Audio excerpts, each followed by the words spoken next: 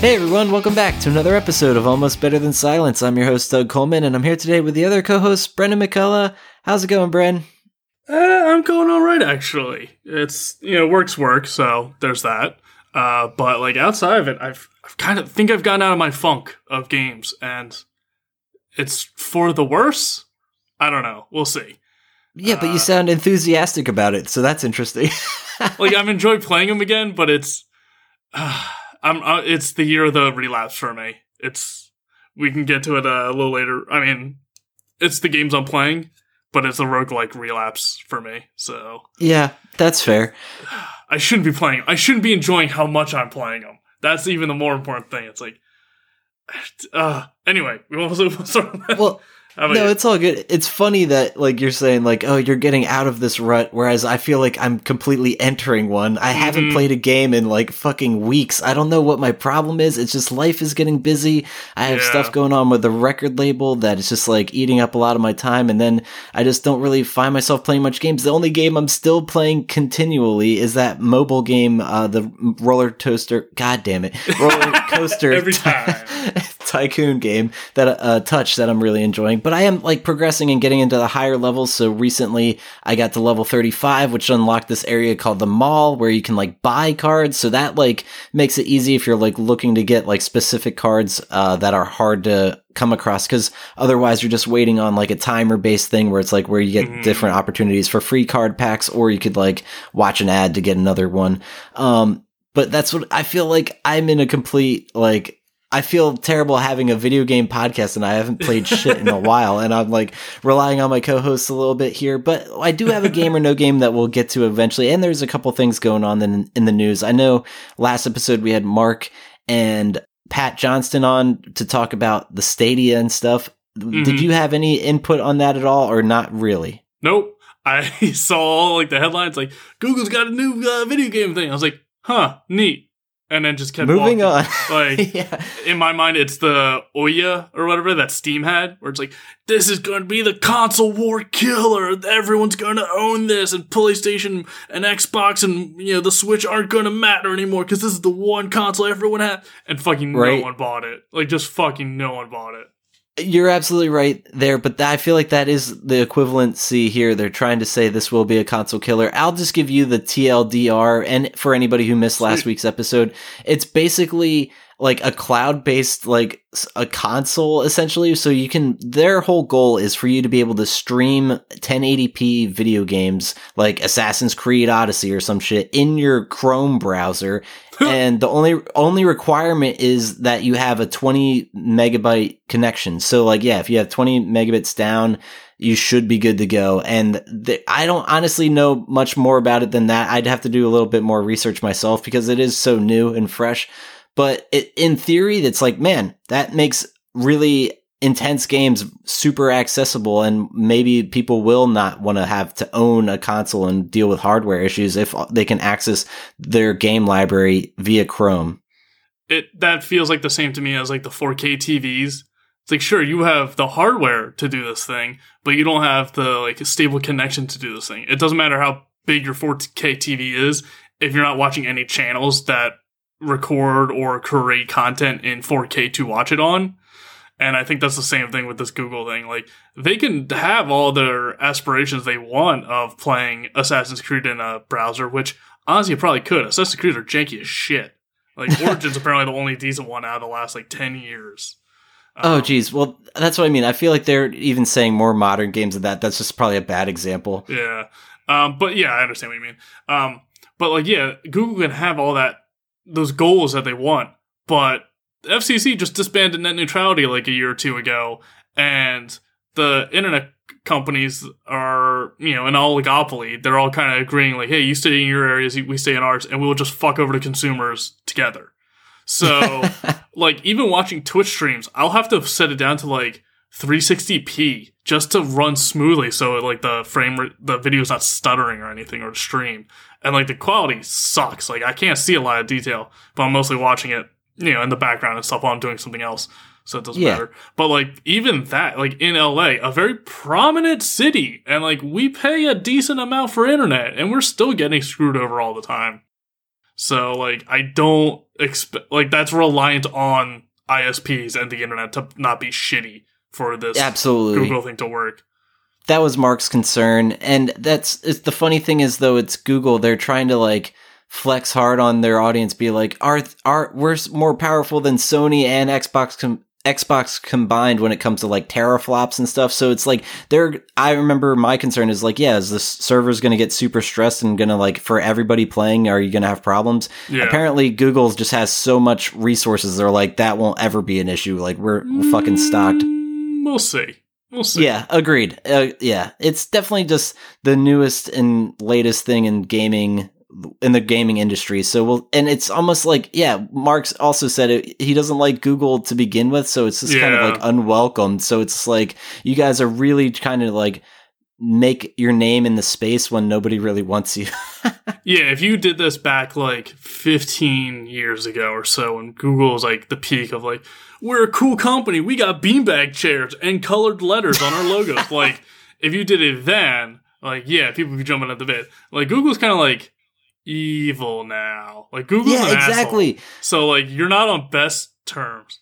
Mark has the tinfoil hat on a bit, and I agree with him, though. In this day and age, it's smart to think outside of the box and think that everyone's out to get you, because they probably are. I mean, there's a degree of paranoia that's, I don't even want to say healthy, but it is understandable. Right. There's a degree of skepticism and paranoia that, like, no company truly has I've gone on this rant before, no company truly has the best, your best interest at heart. Their best interest is their best interest, not yours. So, like, if Google has the chance to fuck you over, they will. There's no doubt about that. But Mark's favorite movie is also Antitrust, a weird, like, early 2000s movie about, bringing down giant monopolies on companies, and he fucking loves that movie, and I feel like that might be coloring his vision a bit. But, like, that's amazing. Don't trust giant corporations. I've always said that from the beginning. So it's, I'm not one to poo-poo on it, but there's a degree where it's like, if you want to function in the society that we currently have, you have to work with them a bit or use their services a bit, unless you just want to be the hermit out in the woods off the grid. Like, unless you want to go that far, you can, but it's kind of a all or nothing sort of deal. You can't use some technology and not have it your privacy compromised in some way. So I'm really looking forward to the chance, if we get Basta back on the show, to get his input on the Stadia, because he's got a lot of thoughts on it, and that's the thing. I feel like he's going to be a huge advocate for it, but then again, he's a big flip flopper because he was a big advocate for the Switch. And that was the thing. He just fucking tweeted about it like, "Oh, new Pokemon game sucks," and I was like, "You got a fucking Switch? Are you kidding me?" And he was just like, "No, his significant other did," and I'm like, "Well, God damn it!" Like, just like, of course they do before you do. Yeah. So, yeah, when we found out that the Stoya, whatever this fucking thing is, he was the first one to, like, jump on board and say, like, this is why it's going to be great, and kill the consoles and stuff. And we're just like, we've seen this before. we know what you did last time when the Switch got announced. Like, we'll see. Yeah. I think Basta actually hates video games. I don't know why he's on the show. I love him. I appreciate it. Without him, this show wouldn't have continued because we wouldn't have Pinecast. Right. But, like, of course. I think he hates video games. No, I hear you. He also hates anime, but we gotta have him on to talk about both. We gotta balance it out. A little bit. But that's the thing. I don't know. I wasn't sure if I was for or against it. It seems like cool technology and just something that I don't know, should keep our eye on. But then again, I agree with Mark. Google is evil, so maybe fuck it. And also, I am more or less like the retro guy that likes like cassette tapes and like the physical media and like actually collecting things, and like all of these trends are all just going, let's have everything be digital. And it's like, you know what? Fuck that. Like, I want to spin a record. Like, I literally want to hold something in my hands and be like, I'm a human being, not a robot. I see the appeal of both. There's the appeal of like digital for convenience sake. So for me, like the reason I got into Steam and a lot of PC gaming is for convenience, because I was moving around for a bit and I was always going to take my computer with me, but I wasn't always going to have a TV or a console with me. So I was like, I don't want to bring all this extra crap just to play these games when I could easily just put them on the machine I already have with me. And the same with digital. Like, I grew up, I don't know, I don't want to complain, because like my parents will hear it and they'll murder me if I fucking complain. So, I had too much toys, but like I had a lot of shit growing up. My dad's kind of a hoarder. He's borderline pack rat and he can't throw anything out.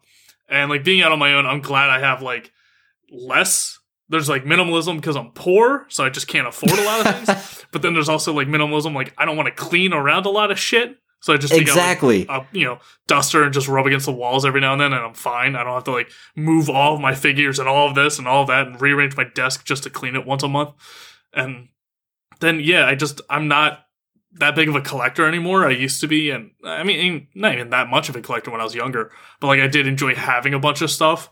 And now I'm just, my room is basically my bed, my computer, and a bunch of like art prints taped up on the walls, and that's it. Like it's very minimal, and I'm happy with it. So for me, the digital would be appealing, but I could definitely understand why someone like you, and especially retro gamers like Adam and stuff and Brittany, exactly, prefer the physical. Because like, well, I guess before you didn't have an option with retro stuff; it was only that way. But now everything's being remastered, and you get the micro consoles and stuff. But yeah, I definitely see the appeal of the steel books, which are the covers on the games that are like very artistically done and tastefully, and not just a generic plastic crappy like Xbox 360 case. So I see people like gamers collecting those, and a lot of people collecting like action figures, and like I got a few D&D minis, which are cool, but they're also like mini. They're super small, so they don't take up space. But like I can see the appeal of it, and it's why we got both options still. If there was ever a company saying like, no, all of our games are forever only digital, and if you want the physical copy, you can fuck right off, then it's like, well, that sucks. But then we got limited run games who do great, exactly, like so much great little merch, and they have like, I don't know, they're probably one of the top contenders for releasing records of video game music because they sell records from them, and they're so good. You're reading my mind, Brent. Yeah. Limited run. If you want if we can get sponsorship, hey. Yeah, there we go. Yeah. We fucking love your stuff. We really do, though. It's such a cool company. And that's funny. As you were saying that, the only downside to collecting is, when you have to move that. Like, when I moved into my new house, bringing the record collection was the only time I was like, oh, fuck, this sucks. Mm-hmm. But it's it's once you have it all set up again and it's just like something you can enjoy, it's really, I don't know. You get like some like special gratification out of it, and you get to like support the various bands and labels that you're into. So there's a lot of benefits there. You support the like creators or company, but as well as supporting other people who crafted those things, like artists or anything who makes like a statue or a print or an artwork of it or something. And so it supports more people than rather just being digital and just being like one-on-one sort of.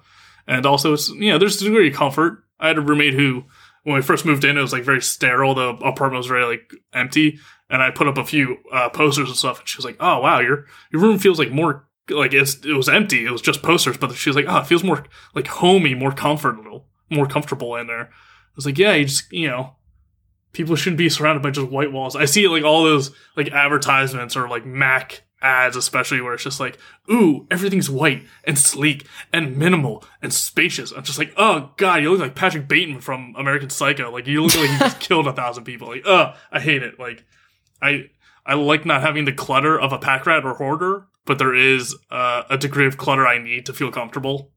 So or weird. Else it feels like a prison cell wall or something. Yeah, exactly. It's so weird. But anyway, I was just going to say that. I don't know how our show ends up on tangents like we end up, but this is a video game podcast. Do we have any other games we've been playing, or do we just want to dive into show topics and stuff? I like I said, I haven't played shit and I feel bad. I got some games I'm playing, but unfortunately none of them are new. And it'll kind of segue into show topics nicely. So Crypt of the Necrodancer. Got back into that because I got like, that's probably the least amount of hours I have in a roguelike, which is actually very impressive. It was only like 20 or so, and I was kind of amazed by that because I really enjoyed it, but like, it's fucking tough.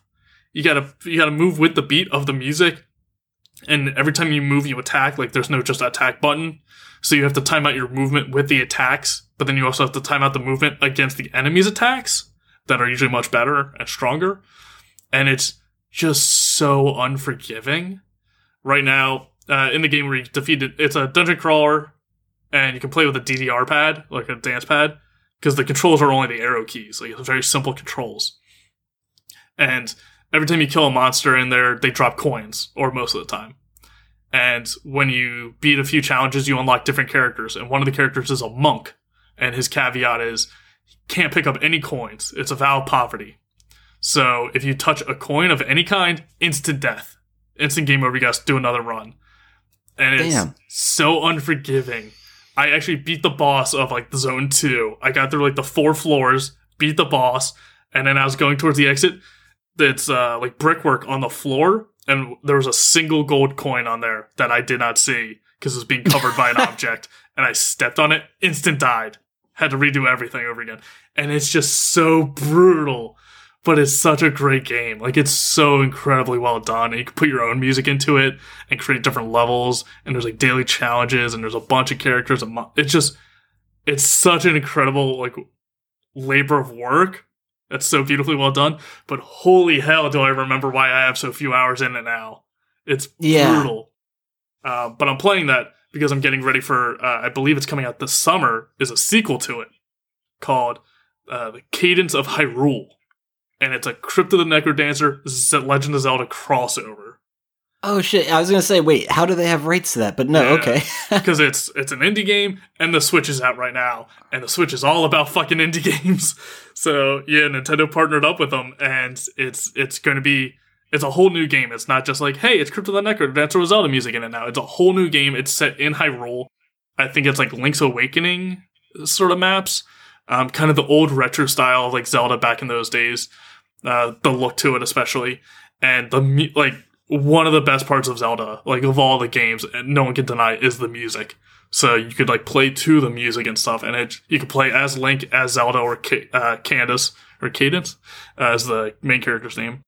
And yeah, I'm really looking forward to that. Yeah, that's fucking awesome. But by replaying Crypt of the Necrodancer now, I'm realizing it's gonna be tough. It's gonna be real hard. So get some practice in beforehand. Pretty much, and I'm trying to see how much I can still unlock. Because like Isaac and a few other roguelikes, I unlocked like most of the stuff. Necrodancer, like I said, I only had 20 hours in. Like it's not a lot. Only 20 hours. I know, but that's not. You're right. And in line with that, I am also reinstalled Enter the Gungeon because I love me some roguelike crack cocaine because I'm just so fucking addicted to this genre, and no one else seems to be. At least no one I know seems to be. No, I think it's like the golden era of roguelikes. It seems to be a popular genre that a lot of developers no one I personally know. Like, I hear you. Okay, yeah, my mistake. No, yeah, it's definitely the golden age, and it's just, I think they could just give you so much content, and while it's both very impressive and difficult to make, it's also, I guess, like easier because you just have a random number generator and stuff and can reuse so many assets over and over again. So I think it's easier for indie devs to make versus like some other games where it's just like a massive open world and it's like a 3D space and it's like, hey, we're going to rely on that little nostalgia for a bit and we're just going to do pixel top-down dungeon crawlers. And I'm just like, I'm in. Let me get that. Yep. So, but yeah, Enter the Gungeon is my second most played game, I think, on Steam. I got like 285 hours in it. So, like, compared to Necrodancer, 20 hours is nothing. Like, that's why I say only 20 hours in that. And I think I maybe have like almost 700 hours of Binding of Isaac total. That one's done though. I'm done. I'm out. I'm never going back to that. Yeah, that was a dark time. It sounds like you got plenty of time in that. That was a lot of drunken nights in college, just playing Isaac till fucking 4 a.m. But Enter the Gungeon has an update coming out, at least as of we're recording, next week. So like the first week of April, and it's a free update for everyone. And I think they said like 100 new guns and 100 new enemies, and like it's a big update. And it's free. Everyone's getting it. And it's going to be the last update for the game. After that, they're moving on to other projects. So I got to check it out. I got so much time in that game. And I played it for hours and hours, even when I unlocked everything. Like there was nothing left for me to really do in it. And I still probably clocked in maybe another 50 hours into it. So it's just like, it's just really solid. It's just a really good game, and it only gets better with more stuff unlocked. The downfall of it is it's kind of boring and really tough to get into for the first like 20 hours or so, or like 15 hours. It's a big hurdle, like Holy big shit. barrier of entry. Because all the beginning guns are just regular guns, like a shotgun and like a pistol and an AK-47. And it's not until you buy more guns and unlock more secrets that you start getting like the magical stuff, like the guns that turns people into chickens and like the flamethrowers and like the homing missiles, and like there's so many crazy guns in that game, and one that just shoots cannonballs that ricochet around the room. One of them is just the Needler from Halo. It's like homing needles that then explode on people when they attach. So there's so many cool stuff in it, and the combos into weirder stuff. But the problem is you have to unlock all of that to get it. So there is, I do warn people, there is a degree of barrier of entry to get into that one. But it's very well hilarious. Done.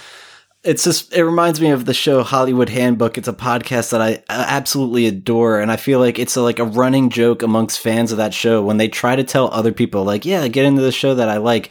It's like, I don't even know. You have to listen to like 20 to 30 episodes before you're like, oh, I get this and they're funny. Yeah. But it's like, but they actually, oh my God. And once you get to that point, it's just like absolutely gold. But the horrible thing is, I feel like they've been funny that whole time. It's just like weird for us to have to like have them grow on you to be like, these are my favorite comedians. But I don't know. I do adore that show. And it's just, they have that reputation. Yeah. I have the same thing with a show that I think has since ended, Pistol Shrimps Radio. Where it's just like, oh, nice. People will listen to it and be like, this is really dumb. I was like, yes, that's the appeal. That's what I like about it. Exactly. It's just really silly. Oh, man. That's great. But the final one, like, the reason this is like the relapse year for me is, but those two games so far. Already, yeah. Already. But Risk of Rain is an old roguelike that I had a good amount of time in. Probably more than 20 hours, but probably not much more because it was so brutal. That's one where they had, I'm going to say maybe like 10 characters or so, and I unlocked maybe 2. Oh, damn. Or maybe 3 out of like all of them. And I was just like, I'm out. It's so hard. It's so brutal. There's only like 3 or 4 stages in the whole game, and it's a 2D side-scrolling shooter. And the stages aren't that big. It's not like a Metroidvania where you have to go through this whole like castle or cave system or anything. Like it's a pretty small stage, like for platforms and stuff at different heights. But you just get swarmed with monsters and like enemies. It's just like horde mode, a roguelike horde mode. And it's just brutal. And sometimes you just get absolutely nothing to work with. And it's really tough. But they're the developers that also made Deadbolt, which is one of my favorite games. Oh, so, yeah. Risk of Rain 2 has actually been in the works, and they've talked about it, and it's going to be 3D. And so it's going to be a third-person 3D shooter in like an open world, and it's going to be co-op online, so you can play with friends. And I think it's up to like 4 people, and that way it can help balance it. I mean, I'm sure it scales with more people, it gets harder, but this way it's not just one guy getting so swarmed and overwhelmed entirely. And with 2D, you can only go in so many directions. If you couldn't jump over a monster and he corners you, you're dead. Like, that's it. But with 3D, it gives you so much more mobility and areas to run around and avoid the monsters with. It should be a little easier in that regard. I'm sure they're going to make the monsters just as brutal. But for sure. They're ruthless. But it's such like a really cool game. And they just announced the second one. Hey, guess what? Boom, it's out in early access right now. It just did no warning whatsoever. It's just like, oh. Damn. Oh, shit. And, like, it looks like one of those, like, it's pretty much done early access. Like, it's like, maybe we'll give ourselves, like, 2 more months to, like, buff out the bugs and stuff. But otherwise, this game's pretty much finished, and from what I can tell. So, I bought that because they also had a promotional deal where if you buy it within the first 2 days, you get a free copy to give to a friend so you can try and co-op it. So I gave it to a coworker of mine. I've been talking to about it. So yeah, within like 2 weeks, some of my like 3 favorite like roguelike games are just like, hey, we got sequels coming out, or like a big update. Yeah. It's like, oh fuck. Like, right back in the forefront. It's like, let's steal Bren's life and all of his free time away. Right when I'm trying to like do other things, like I'm trying to be productive. I just got like a tablet that I'm gonna like try and start writing with and stuff. Like it's just like, well, sorry, buddy, you're useless now because the roguelikes have pulled me back in. You'll just use that tablet to pull up, like, I don't know, maps or, like, just like, what item can I get with this? Have a second thing. Have the cheat sheet going. I mean, I had that with Isaac by the end. It was like, what combos into what? Where can I get that? And I had it on my second monitor all the time. That's what I feel like you have the knowledge base that you could write that book at this point. It's pretty much. That's funny. Oh, God. The reason I got the tablet, though, is, like, so I can leave my apartment and just get away from my computer because it has so many tempting, tantalizing things that distract me and make me unproductive. So I'm just like, I need to be able to write away from my safe space. Right. That makes sense. You mentioning that the game in early access, the sequel that you already purchased, Risk of Rain. Yes. That reminded me, there is a game that I was on the verge of purchasing and then I ended up just saying no, and it's because it's early access, and I brought it up on the show before, but I don't know if I mentioned this, but it's that game Skater XL. I've been looking for a great skateboard video game for a long time now. Tried Tony Hawk's Pro Skater 5 and in fact like forced it down my throat to be like, I do like this, but I didn't. It was just a terrible game, but I ended up playing it like regardless just because I wanted the skateboarding fix. Yeah. Exactly. So then I pull up Skater XL on Steam and I'm like, you know what? It's $20. It's an early access. That's not a big price tag. Let's just do it. But then I'm like, you know what? Let me read a couple reviews here first. And that's what kind of triggered me to be like, I'm going to pass on this.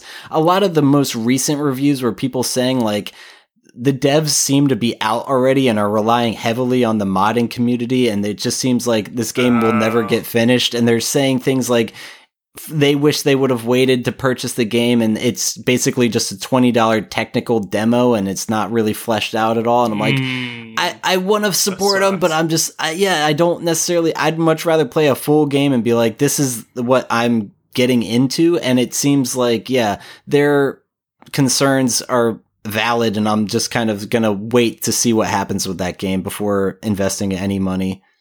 Yeah, that's the appeal of like early access. It's like you can see something and keep it on your horizon, put it on your, wish list or keep an eye on list. But yeah, a lot of these recent reviews are not kind. And that's the problem with early access is it could, like anything, it could have been a good tool or feature for developing games and updating it in real time and figuring, having a bunch of people beta testing essentially and like finding out all the problems with it early and then fixing it. And giving them a little incentive, like, oh, here's a bonus, here's a free skin, here's something for testing out early and giving it, going on us on good faith. But it gets abused so often by different studios or just shitty people, and they're just like, hey, I can lure out this shitty game and call it early access, and people will play it, and all the bugs are actually a feature. Wink, looking at you, Bethesda, you fucking assholes. Yeah.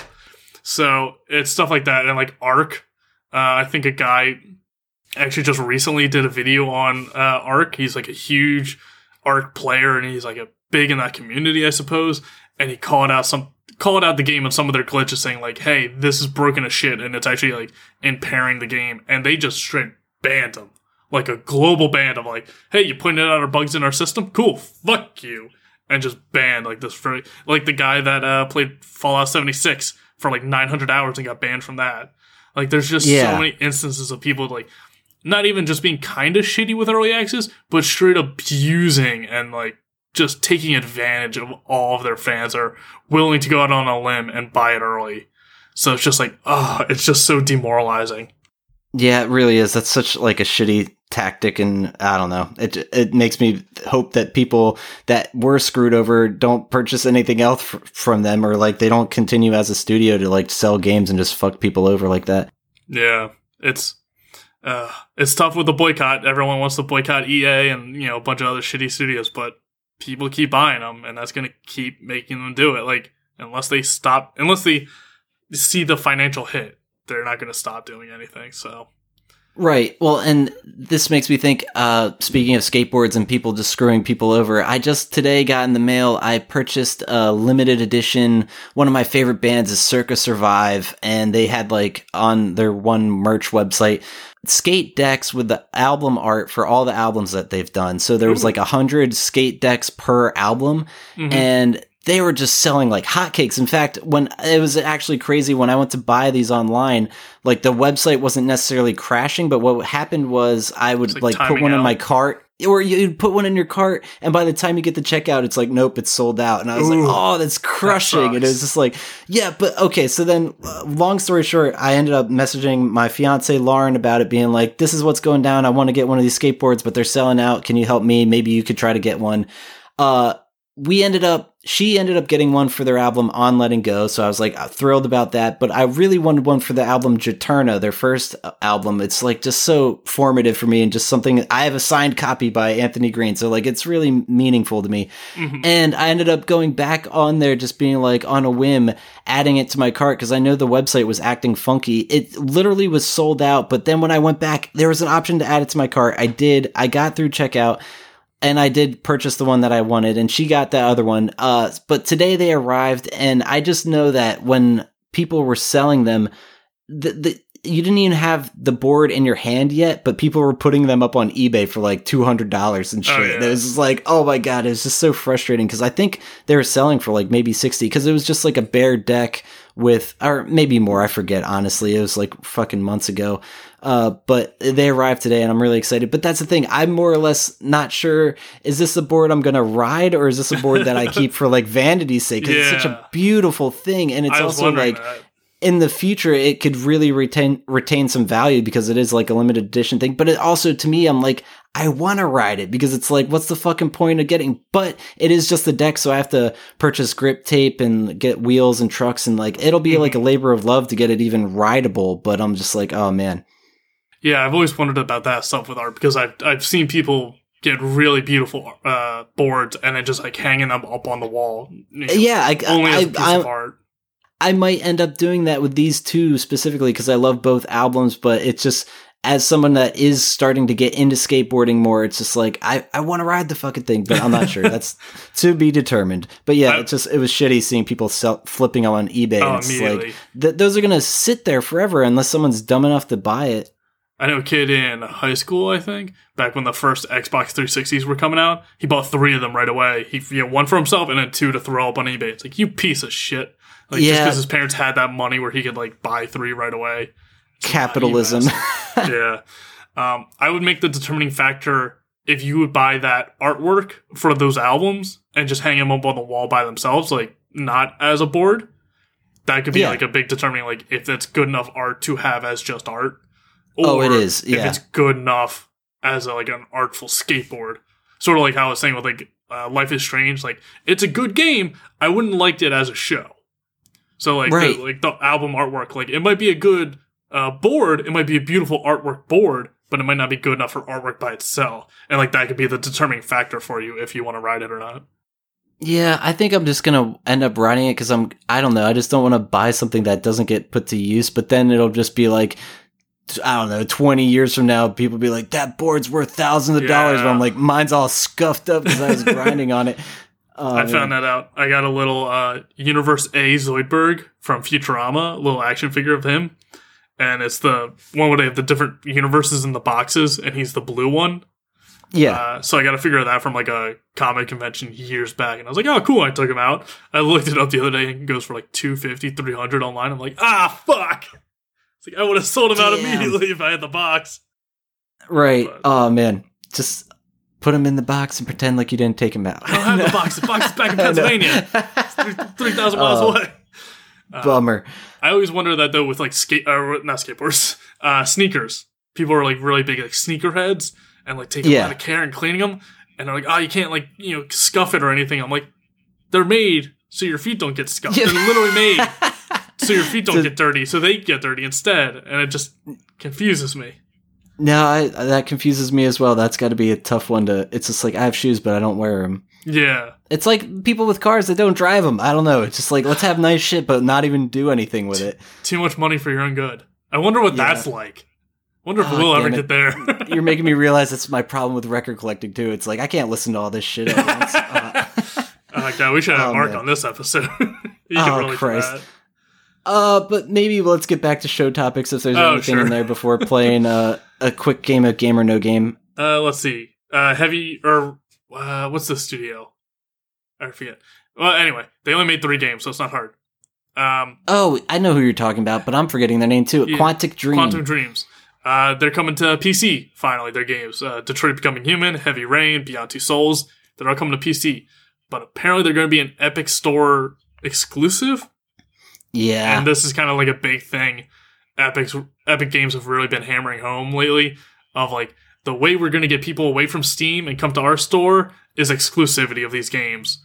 The problem is the Epic Store, like the Epic Games Store launcher, is garbage. The integration is garbage. The startup's garbage. Like the games they have, like it does not work. It's not that Steam's better, or it's not that Steam's good, but that it's Epic Game Launcher is worse in every way. Then it's just not functional most of the time. So, damn. And some of the Epic guys were like really proud of like, yeah, we got the exclusivity. Like fuck everyone else. And it's like, you can't be cocky when your product's this bad. And the fact that like the thing that's selling it, the thing that's bringing people into your product isn't your product. It's other people's products. Like you can't be this cocky about it. So that sucks. I think I have the Epic Games thing no, Epic does Fortnite. Actually, I don't think I have it then. Because Origin is the new one, Apex Legends. And Origin's not bad. It wasn't great years ago, but they've updated it, and it's like it's not bad now. But it's I still really don't have a reason to play it. Yeah, at least it was functional. It's functional. I got think Dead Space, which I'll never play because I'm a coward, and Mass Effect 2 on there, which I might go back to, but that's also one I don't want to relapse into because God, I love Mass Effect. But yeah, so if you wanted to play these Detroit Become Human and Heavy Rain and Beyond Two Souls, but didn't have the console for it, it's coming to PC. Unfortunately, it's coming to Epic. So you might have to bite the bullet there, if you want to get some of these exclusive games. Yeah, good news, bad news scenario. Yeah, and the problem is a lot of these games that are exclusive to the Epic games also have advertising on Steam. So they have Steam pages, but you can't buy it on Steam. So people are getting really disappointed by that. I forget exactly who. There was a game recently that did that, and people are very pissed off with it. That's like having I'm trying to think of an equivalent like an iTunes page, and it's just like buy it at Google Play. Yeah, it's like having an Amish store advertising a bunch of like cell phones and smartphones. It's like, oh, cool. Can I buy the iPhone here? There we go. No, you can't. You can buy it somewhere else, but not here. It's like, then why are you advertising it? It's like they're paying us to. It's like, God damn it. So that's also a big annoyance with the Epic games. What else? We talked about Switch before. The indie, console. All the PC indie games that people haven't gotten to play now are all coming to Switch, which is great. But we got Castle Crashers being remade for that. That's a classic, and that would do extremely well on Switch. That's back Behemoth, like Newgrounds days. Like that's an old one, but it's so good. Yeah. Cuphead's coming to Switch. Oh, finally! That was one I always thought would do well on that platform. Mm-hmm. I think they weren't because it was a Microsoft exclusive. So Cuphead would have done well like everywhere. It's a great game, but it was exclusive to Microsoft, and they were a big funder of it early on. So that's who held the rights for it. But I guess they only held the rights for, so many years before it was open to other platforms.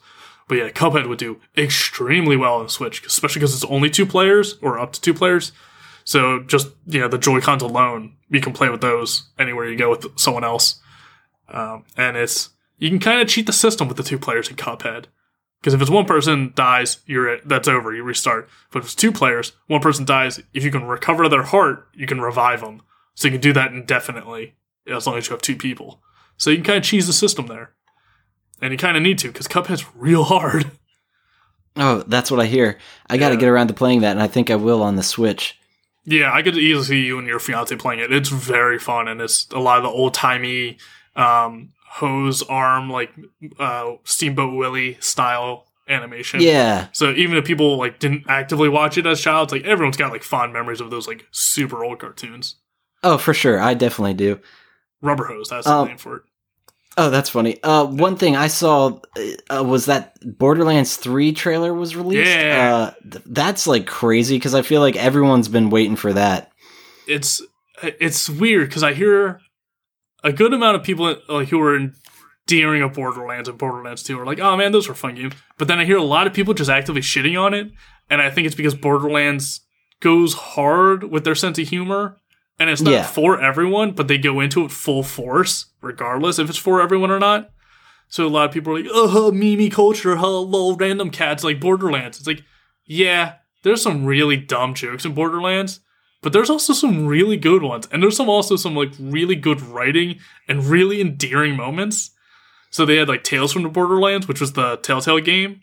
Yeah. And there were some straight up very emotional moments. I've seen people streaming it, crying on stream of these dumb Borderlands characters who are all lulz random. some of the writing's pretty legit. Borderlands is good in my opinion. You can be annoyed by the humor all you want, but like it's a solid game. Oh, for sure. Even just gameplay alone, I remember it just being fun as fuck. So yeah, I think I bought it like Borderlands 2 like 3 times because I got it on console, and then I was like, oh, you can co-op it with like other friends. That's what's the most fun. So I bought it on PC to play with friends, and then none of my friends had it. I was like, oh, I'll buy my friend a copy, and then he never fucking played it. So I ended up buying it like 3 times and just soloing it by myself. But what else is there? Oh, and then one thing I love personally about the Borderlands stuff is the first game came out, and there was a fan of theirs who was a really big fan of the first game and was very excited for the second game. But he actually died. He passed away to cancer before the second game even came out. So a friend of his wrote in, who he played the first game with, co-op, and wrote to Gearbox Studios saying, like, hey, my friend was a huge fan, and he just, like, you know, kind of expressing his passion for the game. And they actually made that kid a character in the second one, and then also had the kind of main character, Claptrap, who's like the little square robot rolling around. Yeah. He gave them a personal eulogy. Like, there's a video, it's still up on YouTube, you can find it, of him saying, like, hey, like, you know, we are in this war together, and sometimes in wars, soldiers are lost, and he goes into this, like, really, really emotional eulogy about this fan of theirs who, like, he wasn't a developer's son or cousin or anything. Right. He was just a dedicated fan that his friend wrote in, and it's really great to see a studio like care that much about that's heartwarming for sure, and so, like, rare to see.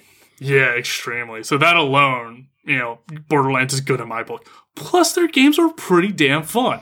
So yeah, that's honestly just my experience with that franchise. Is I've always had a good time, so I just feel like I'm looking forward to the third one. I don't even think I got around to playing much of 2, if any. I maybe played here and there with a friend, like on their console, but I'd never owned it myself. Mm-hmm. I highly recommend 2. I didn't play the first one. 2, I played like all of and the DLC. They have like a Dungeons and Dragons sort of DLC, which I strongly recommend. It's very well done. That's cool. Yeah. I played most of 1, and it was really, really fun. Yeah. And I've said with the Tales from the Borderland, it was an extremely buggy game for me. I don't know if that was just my game or if that was just Telltale, like, kind of, you know, slowly falling apart. But the music, the characters, the writing was all good. It was just like the mechanics itself weren't great. But like the stuff Gearbox did was very good. So. Fair enough. Yep. What else is there? Oh, Mortal Kombat 11. We've talked about this before, and it's been announced way back, with new characters and stuff. But they're bringing back a fan favorite in a fan favorite way. So they're bringing back Shang Tsung, who's the shapeshifting sort of warlock wizard who was in the earlier games, who would steal people's souls and then become them. And he was the primary villain in the first Mortal Kombat movie. Yes, I was just gonna say that. I was like, that's who I know him from. Yeah. They, wrote or motion captured the actor. He's going to be Shang Tsung's face in the Mortal Kombat 11. Holy shit, that is so cool. That is just I don't know, confirming the lore. Kari Hiroki Tagawa? Oh, God, I probably butchered that fucking name. No, it's the Americanized way to say it. Sure, yeah. But it's his face on Shang Tsung, and it's like, oh, that's just such... The Mortal Kombat movie's terrible. Yeah, no but one it's can okay. argue that. But it's so cheesy in the best way, and he just chews that scenery like Pac-Man. He just picks it up and crunches through it. He is just... Oh, I love him. He's such a good actor, and I'm always sad he's not in more stuff. His most memorable roles for me are Mortal Kombat and Johnny Tsunami as Johnny Tsunami's grandpa. Oh, shit. That's... Wow. Yeah. Okay. And it's... I'm so happy to see him. I guess there was a conference recently, and they showed footage of this, and when he came over the screen, you heard the crowd just go nuts. So, it's clearly a fan favorite sort of thing, which is great to see, because, I love it. Man, and to me, I just don't think of as Mortal Kombat and Johnny Tsunami as raging classics, but I guess but people love this dude. That's the thing; they're not classic; they're cheesy as shit. Yeah, but that's the classics in the cheesy realm. Yeah, that's when you're homesick and you just want chicken noodle soup and just something to shut your brain off to, but you get that like fuzzy nostalgia memories coming back to you. Like those are the mouse on the motorcycle. No. At least for me, and I know Mark and like a few of my friends are like super pumped about it. So that is cool. Yeah. I mean, hell, they could bring Christopher Lambert back as Raiden. That'd be pretty dope. He got real silly in the second movie, but yeah, that'd be fun. Now I just want to watch those terrible movies. Oh, they're so bad, but so great. Like the Super Mario Brothers movie, no one will say it's a good movie. I don't know a single person that thinks that's a good movie. It's fun, though, because it's so bad. I just have fond memories, like literally, I don't know how old I was, maybe even pre-teen or something, but my grandmother would be like, yeah, we're going to the VHS, like it wasn't even a Blockbuster, it was like a mom and pop shop that just had like rent movies, and every single time she would take me there, I'd rent Mortal Kombat, the first one, and then eventually when the second one came out, I would rent that, and that's the thing, it was like hyper violent shit that I feel like I'd have to like watch when she wouldn't even be in the room, so I was just like, I don't even know. But the funny thing about that, I would, as a child, watch that movie, and as soon as it was over, just watch it again. Because I was like, I guess I had nothing else better going on with my life, and I'm like, this is my favorite. You'd be like, look at the CGI in this, and now it's like, those would be shitty commercial CGI. Like, it wouldn't be good commercials.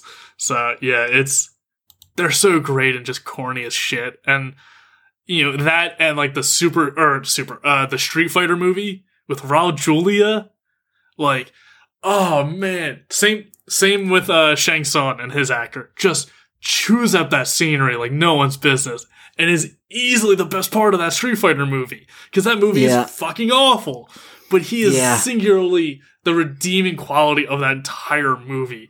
And it was his last movie too before he died, so it's just like, oh, it's bittersweet too, so that adds another layer to it. And he did it because his kids like Street Fighter, so he's like, this movie's gonna suck, but my kids like it, so I'll do it for them. It's just like, right. So it's just like that era of like real campy video game movies, versus now where we got Rampage and the fucking Rock's in it. He's in all of them. It's like, all right, cool. Like there's no heart to those.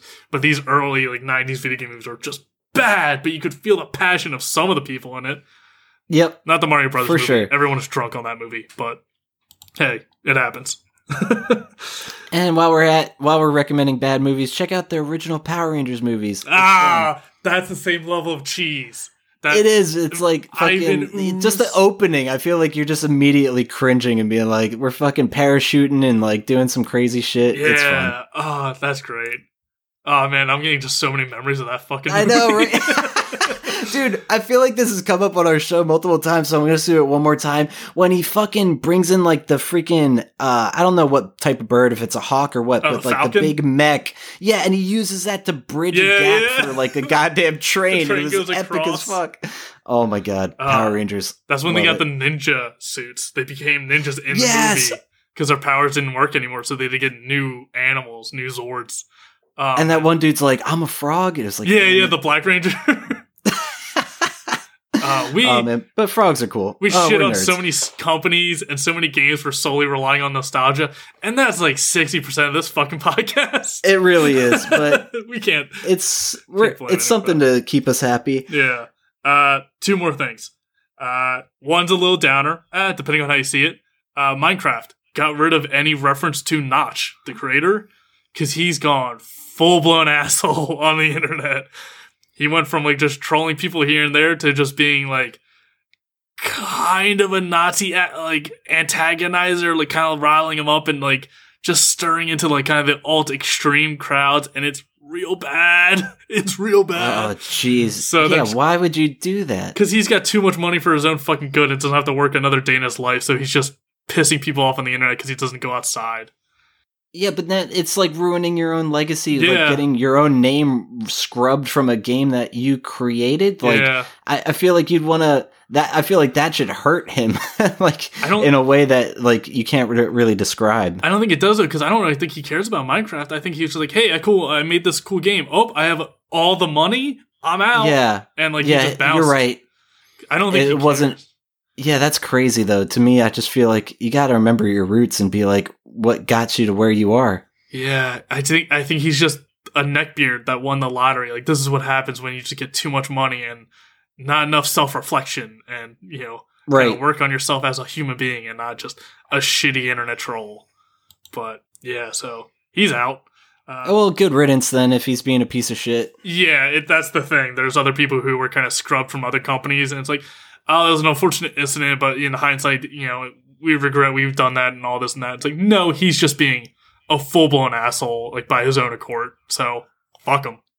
Yeah, that's how it goes sometimes. But on a good note, for once, at least I think it's good, Hyper Light Drifter, indie game from way back that was, like, all about, like, just crazy vaporwave colors, like very neon pinks and blues, and just a lot of speed, top-down adventure game made by like a really small indie team, and it was just very well done. It got a lot of attention. I think he's actually a playable character in some fighting games.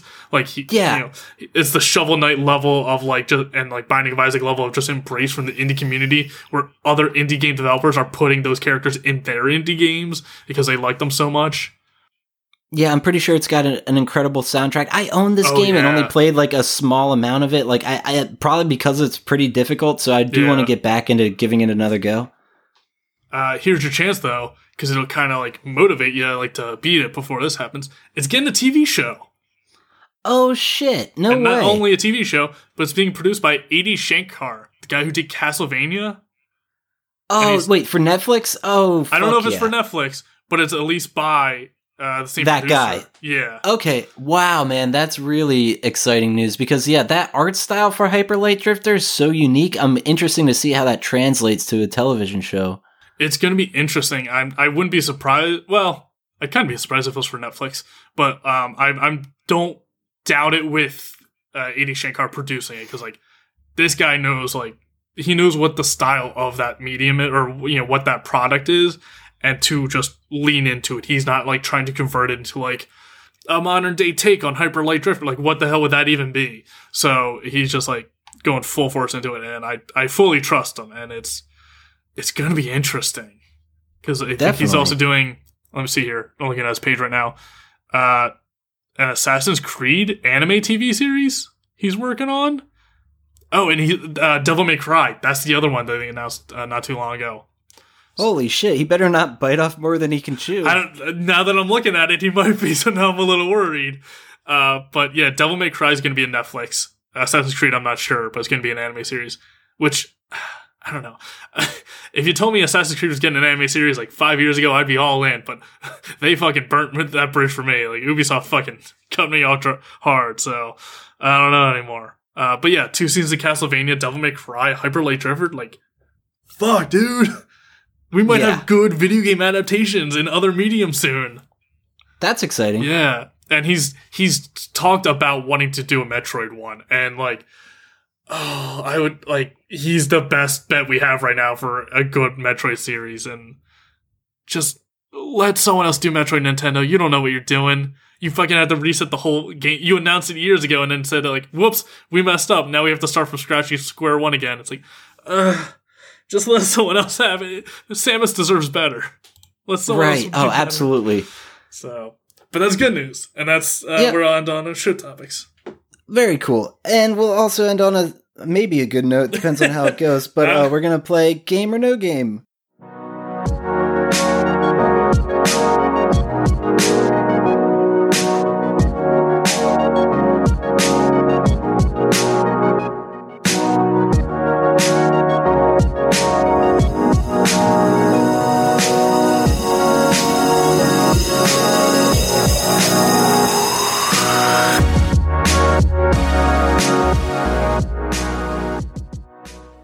Alright, so we're playing Game or No Game. Got like 10 or so here for you. It's been a while since we played, and let's just see what you think of these.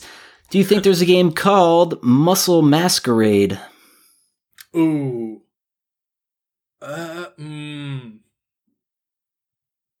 Yes. That is indeed a no. Shit! So why did you say it like saying that? Indeed. But no, it's a no. That was fully made up by me. Let's keep this going. Do you think there's a game called Shark Tank Simulator?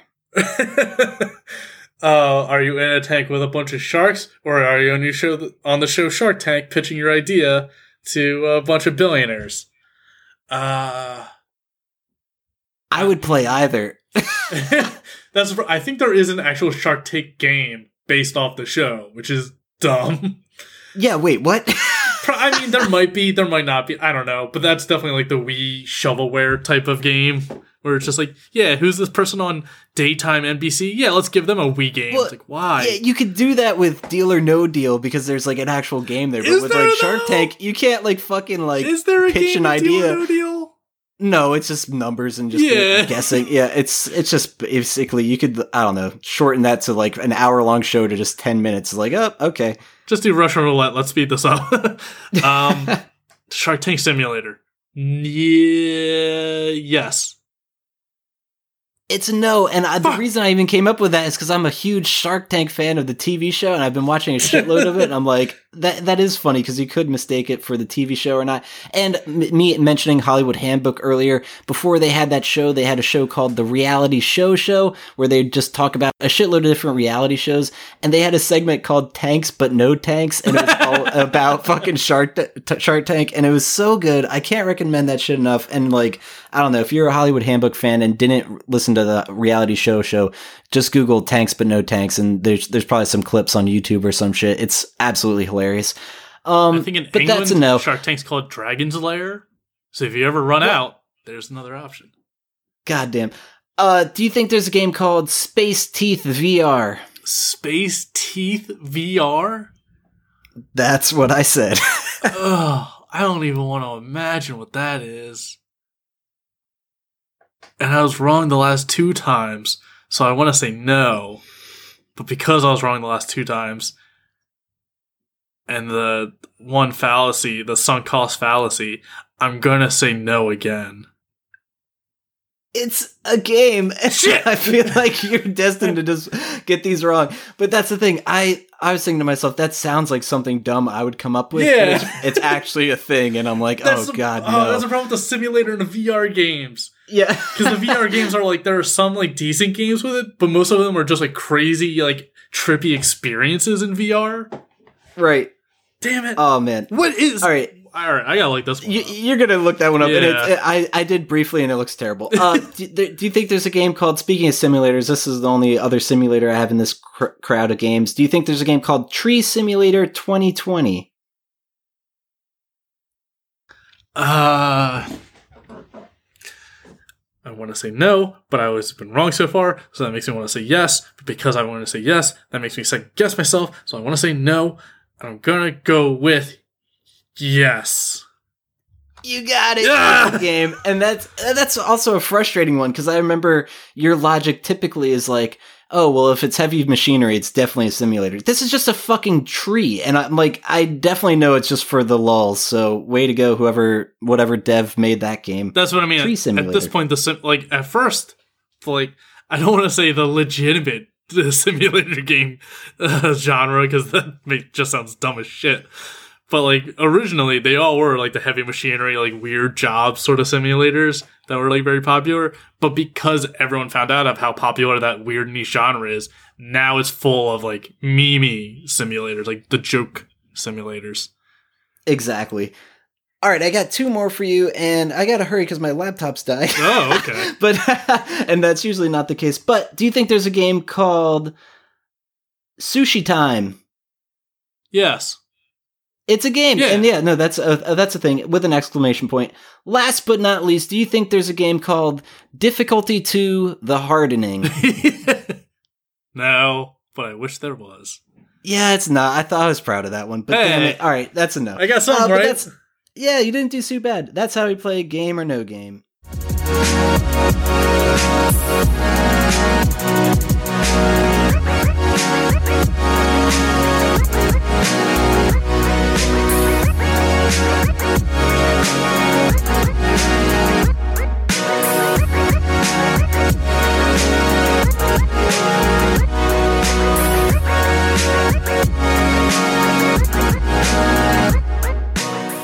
All right, well, that was a fun one. Let's wrap this episode up with some plugs. I know you have another podcast. Where can our listeners find you and or listen to that?